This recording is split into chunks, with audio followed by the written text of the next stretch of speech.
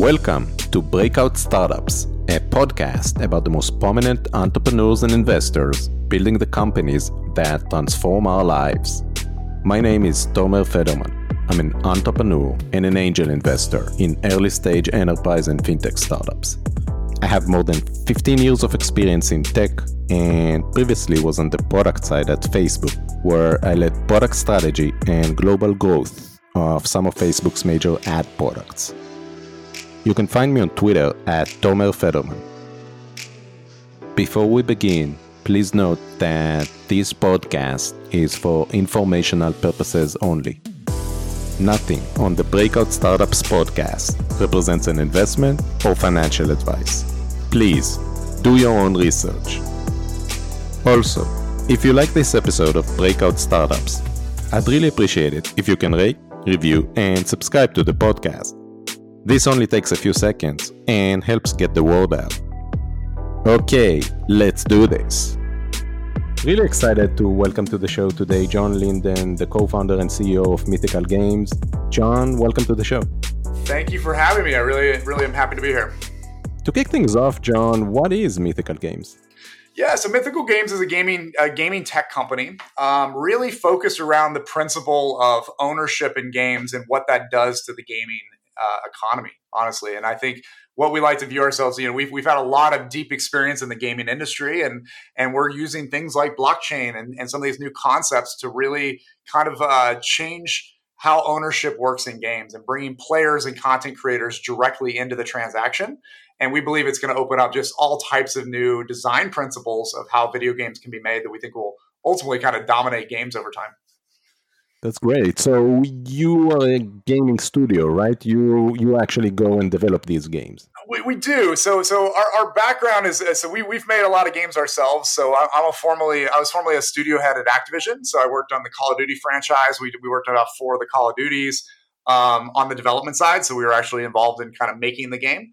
And then I had my own game studio called Seismic Games. There was a partnership with a couple other founders as well. And we built, it was mostly a mobile game studio. So we built a game called Marvel Strike Force with Fox. And that game, did incredibly well. It's still, I think, a top 25 mobile game these days.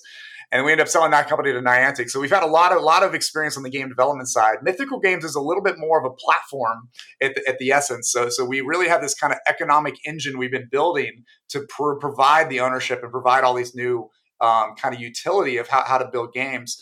But we also we're partnering with studios to build games. So we do have a game of our own called Blanco's Block Party that we've been working with a studio out of the UK to help us build. Yeah, so you both develop your own independent games and then you also develop games for studios. That's right. So, well, we build our own games that use our tech. So we have one game right now, and we'll probably do another game in the next couple of years. We're not trying to be prolific on the games we do. We want to bring out games that we think can really bring these concept of ownership to the mass market in a very unique and kind of positive way.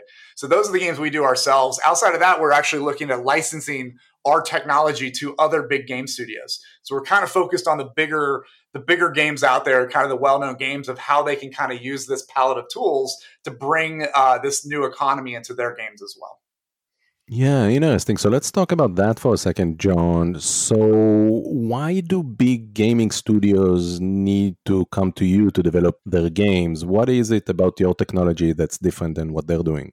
Yeah, so I think the first thing that what's interesting about game studios in general is honestly, game studios are trying to do so much and they're always trying to move the needle. There's so many pieces behind a video game, right? From networking stacks to gameplay engines, physics engines, audio engines, animation systems, art pipelines, all of these amazing pieces that go into making a video game. So I think honestly, studios are always looking for ways to outsource. And in fact, if you look at most big video games a long time ago used to have their own game engines. They would all build their own entire game engines because that was the way they could uniquely get their vision to the consumer, right? But what's happened these days is most games now are going to either Unity or Unreal because those tools now can be outsourced and they can now focus on other aspects of their game. So that's kind of an important concept around how game studios seem to work. And they do the same thing with physics engines or audio pipelines or network stacks, things like that. So what we're doing is we're basically looking at how can we provide all this basic kind of like, so we call it an engine. It's really kind of this platform around the economy, right? And there's a lot of things that go into that. And so one thing we kind of joke about is we love video games, but we don't love them enough to go to jail over, right? So we want to basically make sure that we've attached all the regulatory aspects, right? Which anytime you start having ownership in games, there's new regulatory things to think about, right? And I think that's where we are really excelling, is that we've spent now 2 years working with regulatory agencies. So we worked with each individual state in the United States. We worked with the EU countries. We worked with most of the APAC. And we're starting to work with a lot of South American countries now to make sure that we're also having this base concept of regulated ownership, right? So that players can actually buy and sell, but do it in a way that follows kind of country law, right? Does that make sense in terms of kind of? Yeah, it does. And one of the things that I always find especially fascinating about the gaming industry is I think it's one of the few industries where you tend to see the bigger players outsource a lot of the work, right? Like you said, big gaming studios are looking to outsource probably even more than they do right now. I think in pretty much every other industry, typically you see, the Googles of the world and so forth looking to acquire and bring more and more, functionalities and capabilities in-house, while in gaming, it tends to work quite differently. That's right. That's exactly right. And I think you see a lot of these companies that kind of play Switzerland, right? They stay pretty independent for a long time because they're just providing core tech that applies to a lot of game studios. And that's kind of the big thing we're looking at. So it's not only just the regulatory side as well, it's also the concept of having these secondary markets, right? So if you allow players to buy and sell, then you end up having two economies, right? You have the primary economy, which is this nearly a $200 billion global industry now. It's been growing at just a rapid pace in terms of the primary sales. You buy a consumer buying items from the game, they're buying them from the game developer themselves. But then as soon as you have the concept of ownership, you end up having this secondary economy, this secondary marketplace where players can buy and sell. And honestly, the tech behind that is to create an efficient marketplace and think about things around, honestly, everything from money laundering to fraud to efficient, market making. There's a lot of core non-gaming principles there that require a lot of technology. So I think that's again why we're looking at building this engine, is building this tech and building the marketplace and the regulatory side with a heavy game development perspective. We think is going to be a very interesting opportunity. Yeah, absolutely. I mean, that's really exciting. So let's talk about that a bit more for a sec. So why is player ownership so important in the gaming space, John? Can you talk more about that and how it typically worked as opposed to what you're doing right now? Definitely. So, I mean, honestly, if you look at, again, the primary market, it's a big market, right? There's $200 billion spent. I'm kind of rounding up. It's probably going to be about 180, 185 this year, but it's ahead of schedule, right? It keeps growing faster than analysts even predict. So we're closing in on 200 billion. And if you think about it, what people are buying right now is that's not really a tangible asset. It's a $200 billion of intangible assets. And kind of in other words, players are buying $200 billion of personal satisfaction, right? Because you don't have any ownership when you're done with it. You're really, it's an entertainment type product. And we think that's really awesome. And we love that. And we spend a lot of that money ourselves. But what we found is that, kind of thinking about the principles of this is that if you can suddenly turn that intangible asset into a potentially tangible asset for a player, it kind of changes a lot of things for them, right? So one, it kind of changes their mindset in terms of, there's no buyer's remorse. You could always sell it later, right? And this is not necessarily a play to get rich quick in video games. That's not really what we're in it for. What we're in it for is to start letting new game economies come out of that, right? So there's a lot of stakeholders now in the world, right? It's no longer just the gaming industry was primarily game studio, game publisher, consumer, right? It was kind of three parties in that transaction. These days, you have so many more stakeholders that are getting involved. You have brands, right? So you have big brands out there that are wanting to reach their audience within video game worlds. You have esports teams, right, that are being competitive and producing content for their, kind of their affiliation. You have influencers, both celebrity influencers that might want to reach their audience in a video game environment as well, like the brands, as well as these gaming influencers. People like Ninja become, global stars because they have this tremendous audience of and building content as well.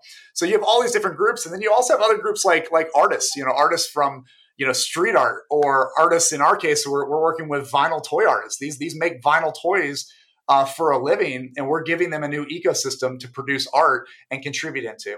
So as you get all of these stakeholders combined, and you kind of start combining that with the ability for players themselves to become content creators, you kind of need an environment like this for people to kind of start having a new way of how you think about games and what that means, right? So we think there's going to be some really interesting opportunities to where players can become entrepreneurial in games themselves, and they're already spending so much time in these worlds. We love the idea of kind of bringing some of that back to the player.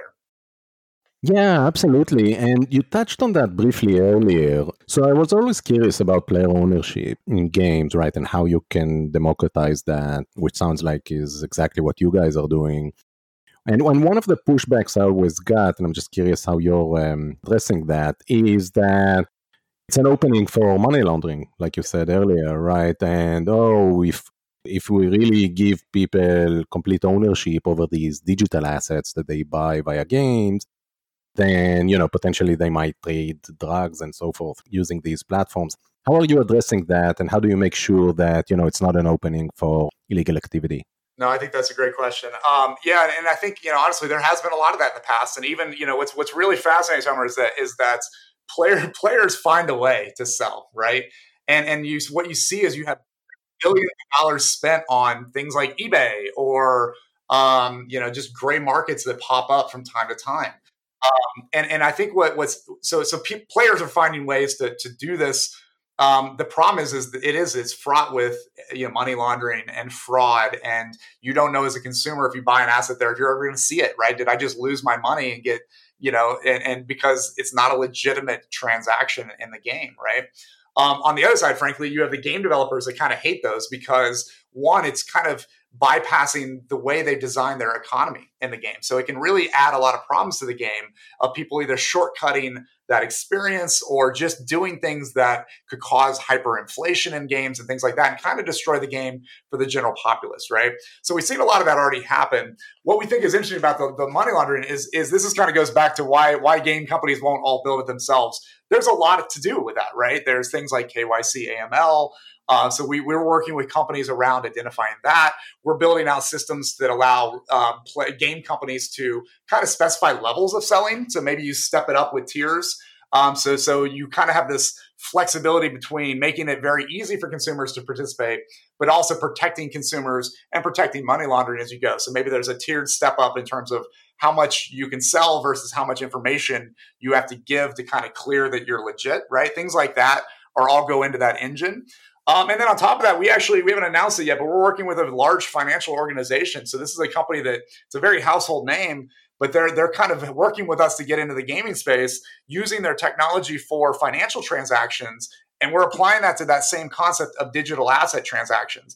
And what that allows you to do is it starts allowing you to look at irregular trading patterns, right? So just like you look at in a stock exchange or a commodities exchange, they can help detect irregular trading patterns. So there's all these types of things that we've been doing. And because we're focused solely on this concept, we can really go deep in this where another game company might not be able to afford the time or effort or cost, honestly, of kind of going deep around these topics. So we're definitely focused heavily on these topics.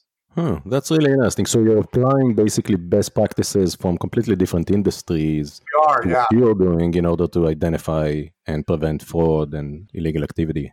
And I think that's exciting too. I think, like I said, I think you're exactly right. We're lifting a lot of concepts and frankly, a lot of people from financial trading organizations. We're looking at things like ticketing organizations, groups that have been selling tickets for live events, right? They have a lot of really fascinating practices that can be applied into this. We're also looking at things like the sneakerhead culture, right? In terms of like how are high-end fashion brands selling out items in 15 minutes, right? It's about scarcity principles and how do you bring that into the world of gaming that really hasn't seen that type of economy before. So it really is kind of pulling best practices from people that are doing it really well in a lot of different industries right now. So that makes it very interesting as well. Yeah, that's really cool. Can you talk a bit, John, about the business model? Like, how do you monetize? Definitely, yeah. So obviously with our first game, we have this game called Blanco's Block Party. And that's our first game that's coming out. It's a kind of a mass market game. We put, we own the game, and we've it's built on our engine. And I say an engine, I mean economic engine, not necessarily game engine. We're using a standard game engine, but we built our economic engine on top of that. That game kind of monetizes very much like a traditional game, right? So we get a primary economy, but we are also building a lot of those concepts. So the secondary economy is very prevalent in the game, right? So players can actually participate, content creators can participate in a pretty big way. So we love that concept because we can pull all those levers, and frankly, we can learn a lot by operating our own game on the technology. Our core business over time is going to be licensing that tech out to other big game studios. And we've been in conversations with probably 7 or 8 games at this point. And it's early days, to be real honest. We're still kind of figuring it out with everybody. But we're kind of we're working to bring, our goal is to bring this tech into some of the biggest games in the world. And that's where I think the concepts get really exciting for not just us, obviously, because we get a nice cut of everything, which is awesome. But it becomes very interesting for game developers because they have a new revenue stream that can be very, very sizable, right? As well as it starts becoming really fascinating for all of these, what we think will become millions of content creators over time, because they have more every time we bring out another game with a tech, they have a new opportunity to sell their craft, right? Whether it's their brand, their influence, or their art, or whatever it is, right? It just gives more opportunities for the ecosystem. Do you get any pushbacks or I guess concerns around if I'm running a gaming studio? I mean, I do lose a certain amount of control by allowing people who are playing the game we developed to now trade it on a secondary market. I guess that's a very novel concept, but I wonder, how do you how do you communicate the value proposition, explain all the advantages that you just talked about, as opposed to being used to the way things work right now? No, that's a great question. So I'd say there's kind of 2 main things right now. One is that it's not a one size fits all type model, right? And I think that's honestly is what I love. Is I love when you have a concept of an engine or a SaaS type offering that you can go to 5 different game developers, big game developers that might have, $100 million or $1 billion games, and you can talk to them about the concept, and they come up with different utilizations of how it would fit with their game. Those are the things I get really excited about. And so I think that's the first thing is I think game developers will use it in different ways, right? Some of them might cater to esports. Some of them might be trying to get to more of a controlled UGC. Some of them might just be trying to create, ways for brands to interact with that game and kind of lower their marketing costs, right? So there's a lot of different use cases, but they're all principally based on the same concept, right? So I think that's the first step. The other step we do, and this is the part that we've gotten a lot of support, and obviously the content creators get very excited, is the way we've kind of built this is that anytime a transaction happens, whether it happens in our game or frankly, if it happens in another third-party marketplace, right? And we built the tech so that it can really be open, right? We can an item could sell in a video game, it could sell on the web, it could sell in a marketplace that somebody else owns. And anytime that transaction happens, we can take a fee out of that. And when we take a fee out of that, that fee goes back to the game developer. It can also be split with the content creator. It can be split with the partners in terms of like where, was it on the Xbox and then it sold on to, whatever, Google or something like that. So you can really kind of cut that fee down. So what ends up happening now is game developers do have more control. They can really kind of build it however they feel the need to, right? So it could be fully curated. It could be fully internal. So it's just a couple partnerships that they're bringing out from time to time, but they want to give that back. And then what'll happen is it starts driving true residuals for the first time in games, right? So if I have an item, let's say I'll just make up something here. I'm Ninja, right? So I'll use him because he's the easiest one to know in the gaming industry. So if I'm Ninja and I create an asset in the game, and let's say I put it into, I do a deal with Fortnite, which he's done, he's going to get paid kind of one time or kind of a lump sum for his contribution, right? And with this new engine, what can happen is he can get paid up front for whatever sells. But let's say those items, let's say he sells 10,000 items to 10 million players, right? So it's a limited edition item. You have 10,000 of them. 6 months later, the value of those to consumers could be hundreds or even thousands of dollars a piece, right? And what happens is in a normal game or in a gray market, the game developer is not getting a cut of that future value. and neither is the content creator. But with the tech and the way we're kind of using this blockchain to track everything, he gets a cut no matter what it happens. So he could end up finding that the residual over the next 4 years of players trading that back and forth could actually make a lot more money than even the upfront sale. So it starts really showing the value back to the content creators to their contributions in a true way. Can you talk a bit about how many users you have? Yeah, so we're still early. So we haven't, the game actually, we just actually recently announced that the game is going into beta on November 17th. So we've done alpha tests. We've had players in the game. We've been testing the game for quite a while now. But the first, those have been mostly gameplay tests, right? Like, do they like the game? Does the game make sense? How do those things work? And so now what we're kind of moving towards is, okay, let's get the game into players' hands with a real economy. So that's going to be happening November 17th. We do have founder packs on sale. And it's kind of an interesting concept around ownership in games and players that have the ability to eventually be able to sell these items. You can sell items before the game comes out, right? Because they own these items. And so we've actually seen now with the founders packs out, there's a lot of people now that are transacting even before the game's out. And so what will happen now is the game will come out November 17th. We will start bringing a lot of players into that game. It's coming out on PC into a beta, and then we'll kind of have additional milestones from there. So we're seeing transactions, but we will soon see them actually in the game through the beta. Got it. And what about the platform? So the platform is operating behind the scenes. So we do have that all working. And we like I said, we've actually, as of now, we have assets that are actually tokenized. So every asset that's been purchased in that pre-sale is tokenized. It's numbered, it's serialized, and it's sitting on our own blockchain right now. So it is kind of waiting for players to go into the game. And when they go into the game that first day, their items they've already purchased will be sitting there waiting for them. And at that point, so that's the first step. And then we'll introduce abilities to sell. And we're going to kind of roll this out in pieces in terms of the ability to sell. Because again, the real concept is you want to have an efficient marketplace to truly make it work, right? So we'll do kind of a series of tests and kind of supply and demand to bring more and more sellers and buyers into that secondary market with the game.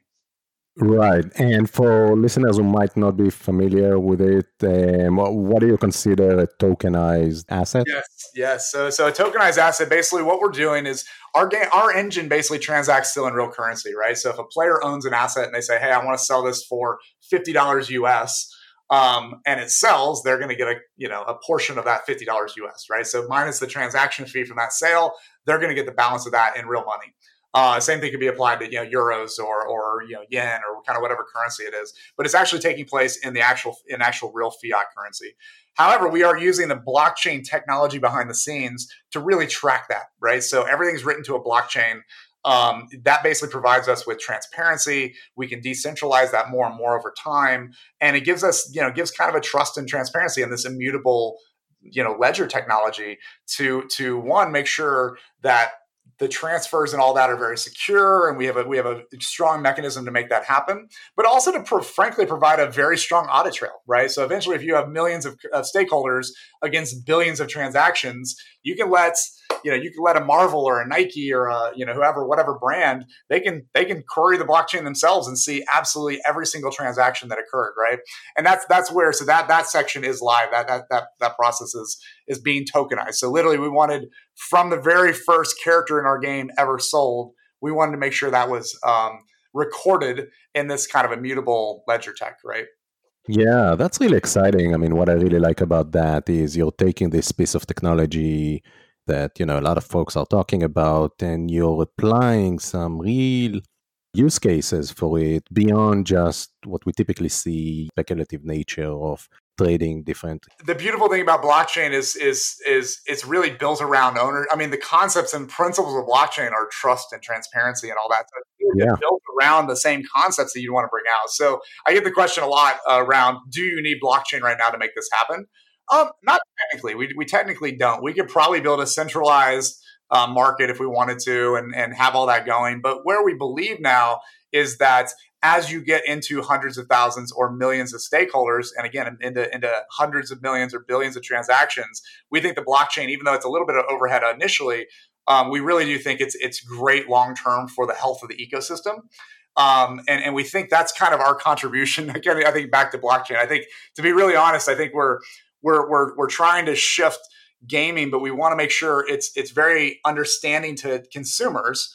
It's understanding to game developers, but it's also using blockchain, right? So we have kind of this challenge to where we want to make sure it's great for people that love blockchain, but it's also great for the general consumer, right? So right. I think it's kind of an ongoing battle a little bit to make sure we kind of follow that very tight, fine line to make sure it caters to both. Yeah. And I think that's a challenge that's pretty common for a lot of teams that are building on top of blockchain, just because, a lot of folks more broadly beyond the blockchain bubble don't necessarily fully understand the advantages of it, which leads to that question you just mentioned about why are you building on top of blockchain to begin with.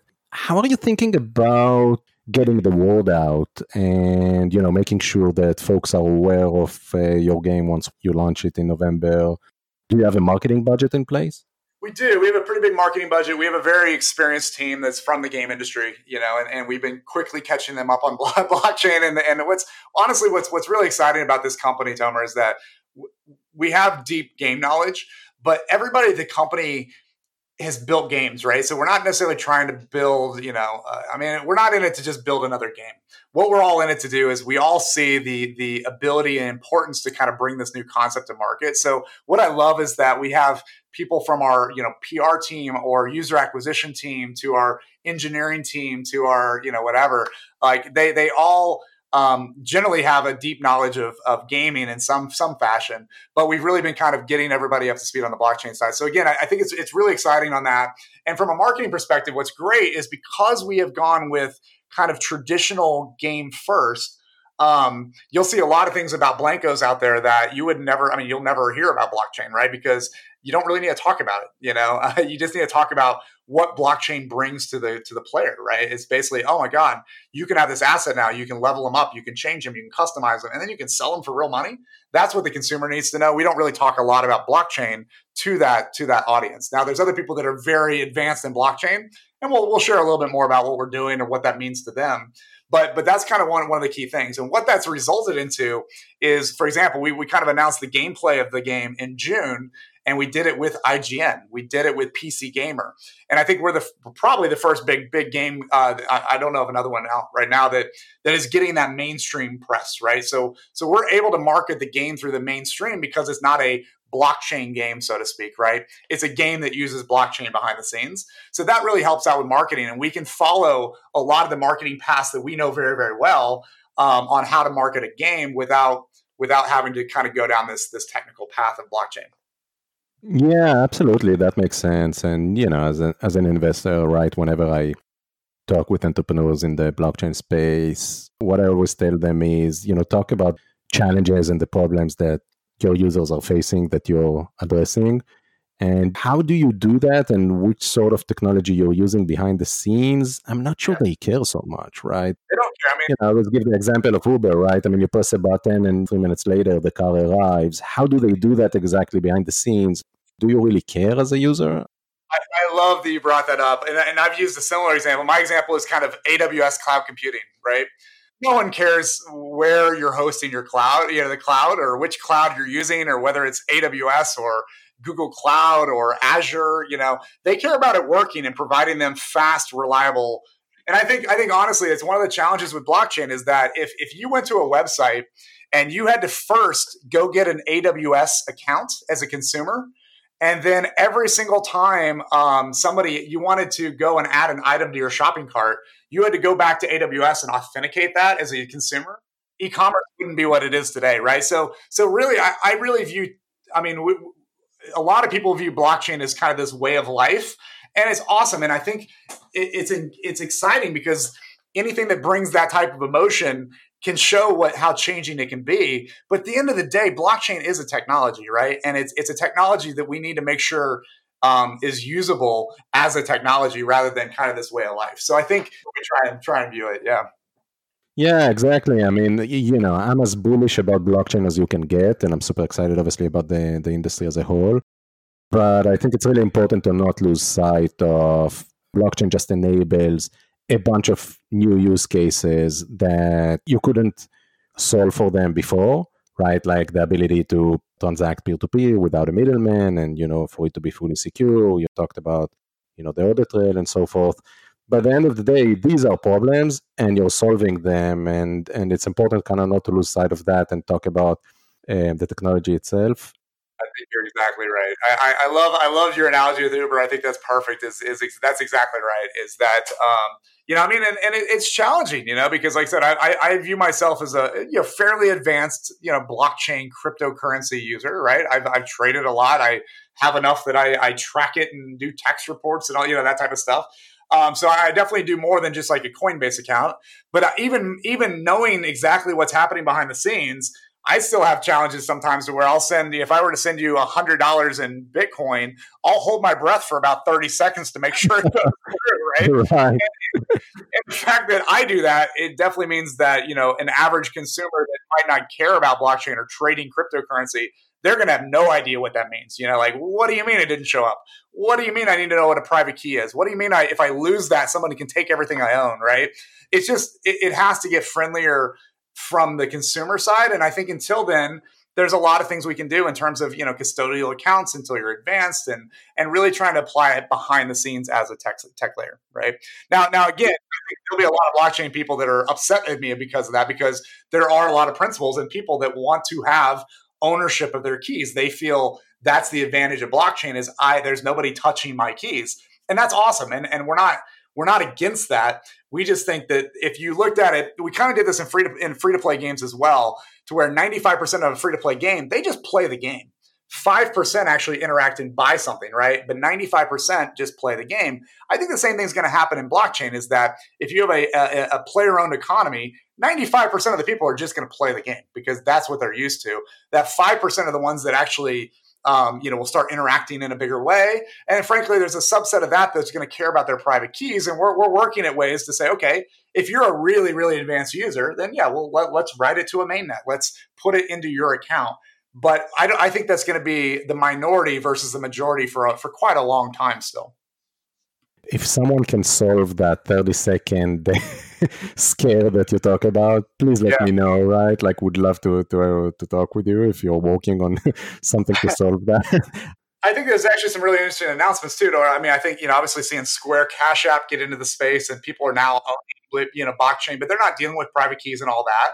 A lot of people hate that model. A lot of people that are pure blockchain don't like that model. And I know, PayPal just announced recently that they're getting into the space too, and people are very, very upset that are hardcore. Most people are like, "Oh my God, this is great! 300 million people are going to be introduced to the concept of holding and holding a digital currency, right?"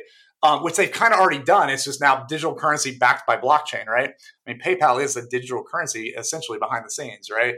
So I think.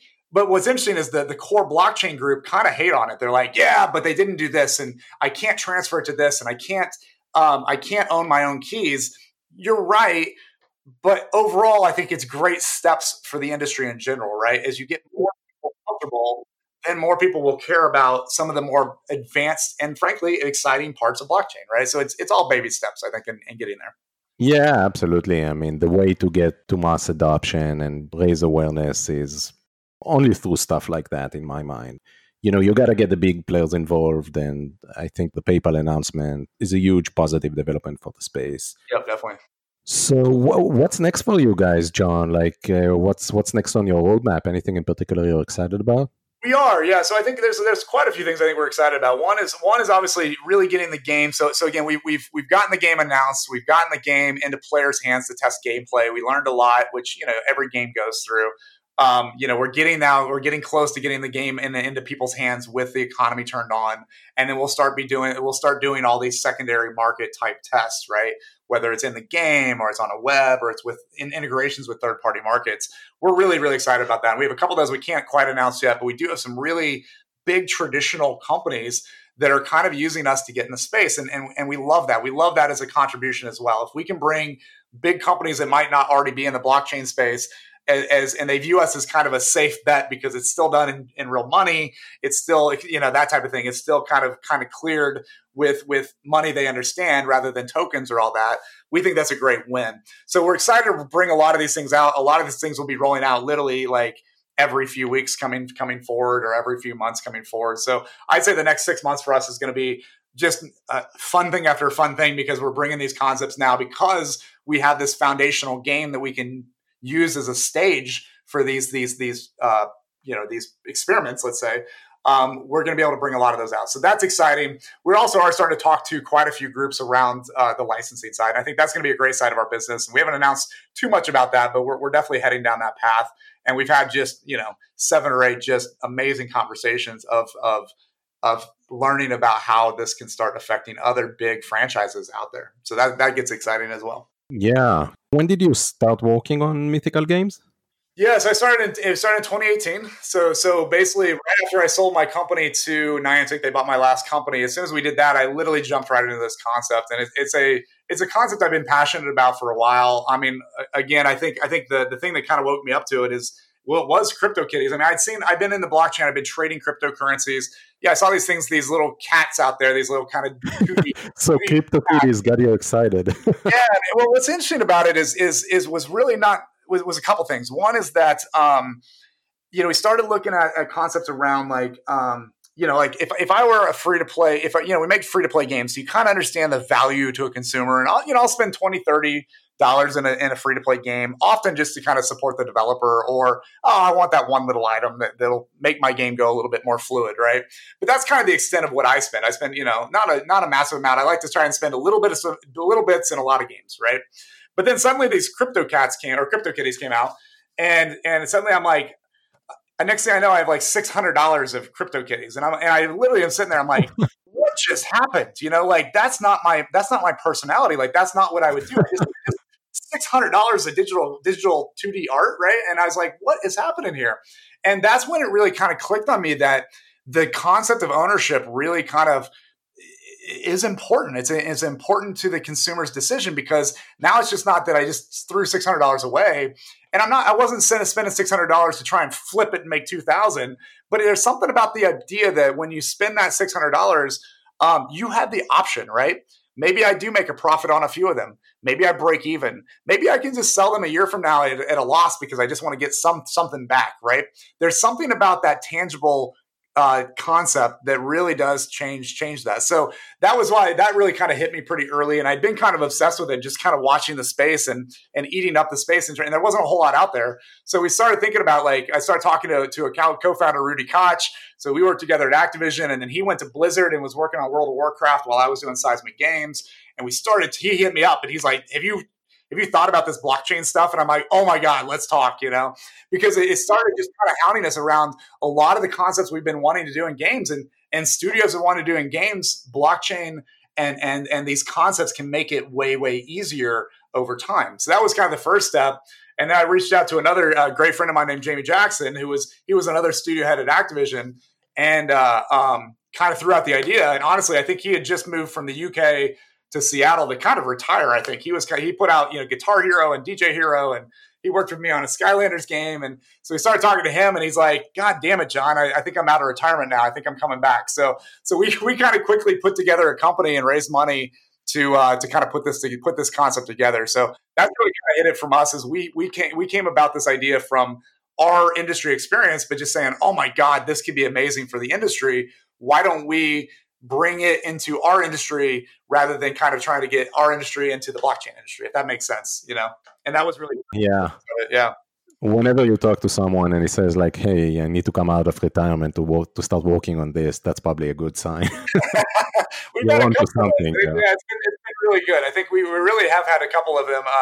Our general counsel was Greg. He was formerly the GC at Activision Blizzard for like 12 years. I think he was the head of legal at Activision. So, and he had worked with the founders of Oculus, and he definitely doesn't need to work again. But we started talking to him. He started helping us out, and finally he's like, you know what?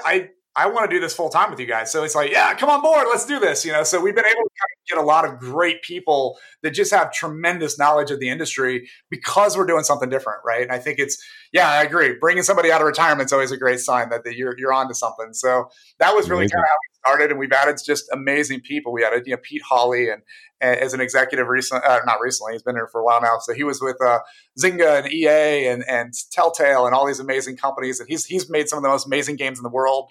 He joined us as our chief product officer. We had Jeff Poffenbarger, who was, I think he's probably published more games than any of us. He did all the Tony Hawk games and he did all the Skylander games. And he was most recently at Oculus. He was the studio head at Oculus with Facebook, and we grabbed him and brought him back into it as our COO. So it's what's funny is we actually have kind of 4 former studio heads in one team, which, for a lot of people, that could be a recipe for a disaster, having four studio heads in one company. But it's so beautiful for us because we all have kind of different areas of focus, yet we've all kind of shipped games, right? And we've all shipped a lot of games, a lot of big games. So it's really nice having kind of that expertise in our DNA and in our blood while we're all kind of building different parts of this organization. So you've been working on Mythical Games now for close to 3 years. Curious for entrepreneurs listening to this, what has been maybe one unexpected learning? I mean, obviously you have significant experience, you've sold a company before, you know how to do this. Yep. Has there been anything that surprised you since you started working on Mythical Games? Any key takeaway that maybe you can share? Yeah, that's a great question. I've had four previous startups before. And I'm sorry, this is my 4th startup I've had outside of working for Activision and other groups. But so this is kind of my 4th big startup that I've been working on. And what's interesting for us, I think the good thing for us right now is that almost every startup will have some big pivot point, right? They'll pivot the business model pretty greatly. And I think that's one thing we've actually been very lucky about is we haven't pivoted too much. The original vision of what we set out to do is still kind of getting out there and getting bigger and bigger and bigger, but we haven't had to fully redirect quite yet. And that's you always kind of say, I always say kind of quite yet, because you never know what tomorrow's going to bring, right? As a startup, that's the whole startup life is you expect to pivot at some point, but things have been going really, really well for us. I think the biggest things for us, a couple things have been interesting. One is I think the one challenge is that gaming can be a little bit of a toxic community sometimes. And it's partly just because people are so passionate about these worlds, right? So you get a lot of big opinions and it's just something you have to deal with. And what's really interesting too is the crypto crowd and the DeFi crowd and all that is a very, very opinionated crowd as well. So I think for us is trying to get those two crowds to play together is always a little challenging. So I think that's definitely taken a lot of deep breaths, trying to make sure we keep just kind of reiterating what our goals are and making sure that we can kind of settle between those. I think that's been interesting. I think the other one for us is the licensing side of the business. We've had some great conversations, and I can't mention who we're talking to yet, but we've had some great conversations with some of the biggest game companies out there. And honestly, we weren't expecting it. A lot of them have come to us partly because they kind of know who we are and they're like, okay, what are you guys up to? It's partly that. And we start talking to them and they start brainstorming like, oh man, that could actually work for this title. But we didn't expect that to happen until clearly into 2021. And I think the reception about that's been really exciting. And I think for us, we've had to kind of think about, okay, well, how do we get that out a little bit sooner? Or how do we kind of twist our business model, our forecast to kind of adjust to that? The gaming industry moves really, really fast. So obviously we gotta kind of move fast with it. Right. So I think that's the biggest thing. Has been really interesting to learn. For us also getting into some of these partnerships with these big financial institutions. One, it was very flattering that they wanted to talk to us. And two, I think it was really interesting to see, just how much people are watching the blockchain space in general and the concept of ownership and what that can do. Particularly in gaming for us. But I think it's been just really, really fascinating watching and talking to as many people as we can because there's something contagious about this, right? And I think we're trying to back some of them down and say, okay, we're not ready yet. But kind of putting that foundation, I think will result in some really cool stuff. So I think for us, it's been a little surprising in terms of how fast things have moved. That's probably the biggest one for us, honestly. Yeah, things are moving so much faster these days, right? I mean, you see startups scaling so quickly, when you compare that to even, just 5-7 years ago. I mean, there's just so much more capital right now. The platforms are much better for you to scale on top of. And yeah, absolutely, things are moving much faster. And I guess on that note, curious for your take on fundraising. How much did you raise so far? So we've announced we raised $35 million so far. Okay. And we have a couple other deals out there. We have some continuations of that round we haven't quite announced yet that might kick in the future here. But we've raised 35 million of venture capital, so it's a good amount of money for a startup for sure. Yeah, absolutely. Any best practices or any tips for entrepreneurs listening to this about how to approach fundraising and discussions with investors? Definitely. So I think, honestly, how we started this, we've been a little lucky. One of my big investors, we happen to be an investor in Seismic Games, so they got a nice return out of my last deal. So that always helps a little bit. So I had a little bit of a history advantage on that one. I think the biggest things though that I've learned too is that, especially if you have an area of expertise, lending that for free to VCs pays out in dividends in the future. And that's something I've been doing for quite a while with my career is that, if I have knowledge of gaming, or obviously not insider trading or anything like that, but if I have some type of, just expertise that I can lend to them, I'll do that for VCs for free, right? They can call me up. We'll talk through it. I'll give my feedback on it. And it starts building those relationships really early. So a couple things we did is that, honestly, we raised money almost instantly after I sold my last company because I had been working with a guy named Adam Struck, and he had Struck Capital. And I was just literally kind of a phone call for him. He could call me and say, hey, what do you think about this deal? Or what do you think about this team? And I would do that for free. And we've kind of built up a nice relationship there. So unfortunately, VC can be very networking based, right? And I think to me, the advice I always give is try and be out there. Don't always see like, what can the VCs do for you, but try and be, what can you do for the VCs as well? Because it really does pay off big time later, right? So that's the first thing. The second thing I think is making sure you go in with a really strong team. And I think that's one thing we've done very well is that we've been able to kind of pull together a really strong team, and that it makes all the difference in the world. That, I think you hear this a lot from VCs that they bet on the team first. So I think really making sure you surround yourself, not just with full-time employees, but also your advisory team, right? And building up a breadth of knowledge, right? So we have one guy on our advisory. He is a game guy. We have a game entrepreneur. He's sold a couple companies in the game space. So that's the classic one. That's the go-to. But then we also have guys like we have an actor from The Walking Dead, and he's a great, Really? Yeah, but he's one of I've known him for a long time, and we've talked, and a guy named Michael Cutlitz, he's one of our advisors, right? And he doesn't know as much about the game in workings, but he brings a lot of really interesting ideas to the table, right? And I love that. We have a guy that used to be the president of BAFTA. We have a lady that's a lady named Angela who is a big financial analyst, right? And she's now gotten into more NFTs and all that. So she's on our advisory panel. We have a guy that's he's written 5 Game of the Years, right? So again, not really necessarily directly focused on what we're doing, but just having that opinion group, I think matters a lot. And it's something that I like to do. I love diversity, obviously, in my team. I think we're very, very fortunate that we have, for gaming, we have a very diverse team, which is awesome. There's always better we can do, but it's something gaming has a tendency to be, not super diverse sometimes. And I think I really love that we've done that, but I also love diversity in investors and diversity in advisors and all that. So to me, that's the thing, is surround yourself with amazing people. And I hate to say it, but VCs watch that. They understand that, and they get your efforts around that. So to me, that's the key, is find the people that can really take things forward, and also don't be afraid to share in the cap table, let's say.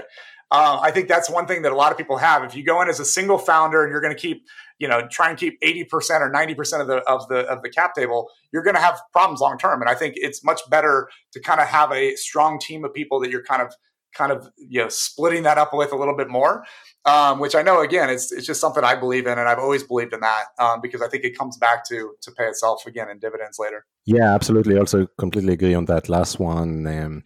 Oftentimes startups end up with binary outcomes, right? So 80-90% of zero is still zero, right? That's exactly right. It's kind of a risk reward, right? I think it's actually more important to de-risk the business as much as you can than try and maximize the reward for yourself at the beginning, right? And I think it's just something I see it a lot. And honestly, I do some angel investing. I don't do a lot, but it is kind of a turnoff for me personally, is that if you see that kind of single person that's going to run the show, I mean, come on, no one ever runs the show, right? That's just not how it works, right? And I think honestly, the key to our success of why we've been able to move is we have such talented people behind it, and we try to spread that love as best we can, right? So we have 3 co-founders, and we have an amazing executive team, and we have amazing employees overall. We're trying to give back as much as we can because that's really the way you win, And I agree, it's way better to have a small percentage of a big pie than a big percentage of zero, right? Which is where this often goes, right? Yeah, absolutely. I mean, having a strong team is just so crucial. Building a startup is a pretty lonely place to be at, right? I mean, Exactly. Having a capable team in place and folks that you can brainstorm with, I mean, it's just so crucial. Crucial, for the founding team, forget about, in discussions with investors, which obviously it helps quite a bit as well. Question before we wrap up, John. How do you go about your day to day right now in running the business, during this pandemic? How did the pandemic impact the way you run the business? Is your team distributed? Did you fundraise over Zoom? Like any thoughts on that? Yeah, a couple things on that. Yeah, a couple points on that. One is that one, we're very fortunate, to be real honest. I mean, the gaming industry has proven itself to be pretty recession resistant, let's say, not recession proof. I wouldn't say it's a recession proof business, but it is a little bit more recession resistant, right? So we are very, very fortunate in that aspect alone. The second piece, though, is that it does lend itself very well to being distributed. There's been certain aspects of our business that are really, really difficult. Getting user feedback early in the process. We used to do at Activision and other companies. We do behind glass, the double glass. Where you're watching a panel play the game or play concepts, and you can see that feedback and you can see that group. Right. We don't get that as well. We try to do that over Zoom, and it's been pretty good. But there's been certain aspects of that are tough. Obviously, I think you lose a lot of that, bouncing an idea real quick against somebody else. But tools like Slack, and I mean, obviously, everything's connected through G Suite these days, and we live in a pretty interconnected world. So I think we're pretty good about that. We still try and kind of mostly hire around our core locations, but we're now starting to pick up people, honestly, wherever. And what's really fascinating is we have well over half our employees now we've never met, which is definitely a first for me. Wow. But yeah, over half of our team has never met before. You mean never met in person? In person, yeah, exactly. Yeah. But how big is the team, by the way? We're about 75 people right now. And then we have another 40 on the game side. So about 115 total. But it's really crazy to where you feel like everybody super well. And you're like, wait a second, you're in Montreal or you're in New York or you're in Austin. Crazy. But so I think the tools are good. You do get a little Zoom fatigue. But like I said, we've been very fortunate. So I say we're going more distributed. Honestly, we don't have an office in LA anymore. We had an office, the lease expired in August, and we just kind of gave it up. And, there's always talks about when do we get another one, but it seems like every week we kind of push it off a little bit further, right? So we definitely want to have a central locations again, but it's just like, man, we're doing pretty well remotely. So I think it's getting used to that. And then making sure you check up on people. I think that's the biggest challenge for us. And we spend a lot of time with the HR team of just making sure. We do have a lot of single employees that might be living at home by themselves, right? How's their mental health? How do we kind of deal with that? So mental health has definitely become a bigger topic than we've ever had before, when you're in an office, and just terms of making sure people feel connected. And if, I have a family, I'm very lucky. I have family and I have more pets than we know what to deal with. So my life, my home and life is very, very busy. But there's other people that just don't have that. So I think to me, that's the key, is just making sure you check up on people. And it matters, it really does matter to people when you're checking up and making sure that they're doing okay, I think we're just starting to see the beginning of that over the coming months and certainly years, as teams become more distributed. The other side of that, I mean, obviously there's tons of advantages, but the other side of that is exactly what you just talked about, right? It's these mental health issues that I think are going to be more prominent moving forward, given that people don't meet as often in person. I think also then that, you hear a lot of the big tech companies are like, oh, we'll work for home forever, and I think that, I mean, with some of the big companies that works, and I think it will work. I think what we'll see is there will be more and more fatigue. Now, I don't think that people are going to go back to the same work schedule, and we're even thinking about that right now. Jamie Jackson, our chief creative officer and co-founder, he's really thinking a lot in terms of he runs kind of he's up in Seattle, and he and Pete are up in Seattle kind of running that up there. And they're kind of looking at, okay, well, when people do decide to come back, whether it's 6 months or 9 months or a year or whenever we kind of start getting back into that experience, what will it be like? It'll be different, right? And maybe people only come in a couple days a week, or they only come in for half days. And I think we're trying to embrace that. We're trying to embrace that all the way down to how do we run an office. So there's things you got to definitely think about, and we don't know the answers yet, but we're starting to at least try and put our heads together in terms of like what do we think people are going to want when we return, right? So I think that's going to be key too, because I think it's going to be a different. I think for everybody in the world, returning to work. Well, I can't say that. I'm sorry. A lot of things will, unfortunately, will work exactly as they are now. But for a lot of businesses, especially in our space or in the tech space, when they return, it will be a different experience, and I think we got to embrace that. Yeah, absolutely. I mean, I don't think anybody knows at this point how the new normal is going to look like, other than it's probably going to be different than what we've known before this pandemic started. Definitely. But whether it's going to be fully distributed or something in between, or maybe closer to what it was before, like it's probably going to vary quite a bit. Yeah, exactly. So John, thanks so much for coming on the show. Really appreciate you taking the time to share your insights, and really enjoyed that discussion. Thank you so much. I really appreciate the time, and I was very happy to talk, so thank you. Thanks for listening. If you like this episode of Breakout Startups, I'd really appreciate it if you can rate, review, and subscribe to the podcast. This only takes a few seconds and helps get the word out.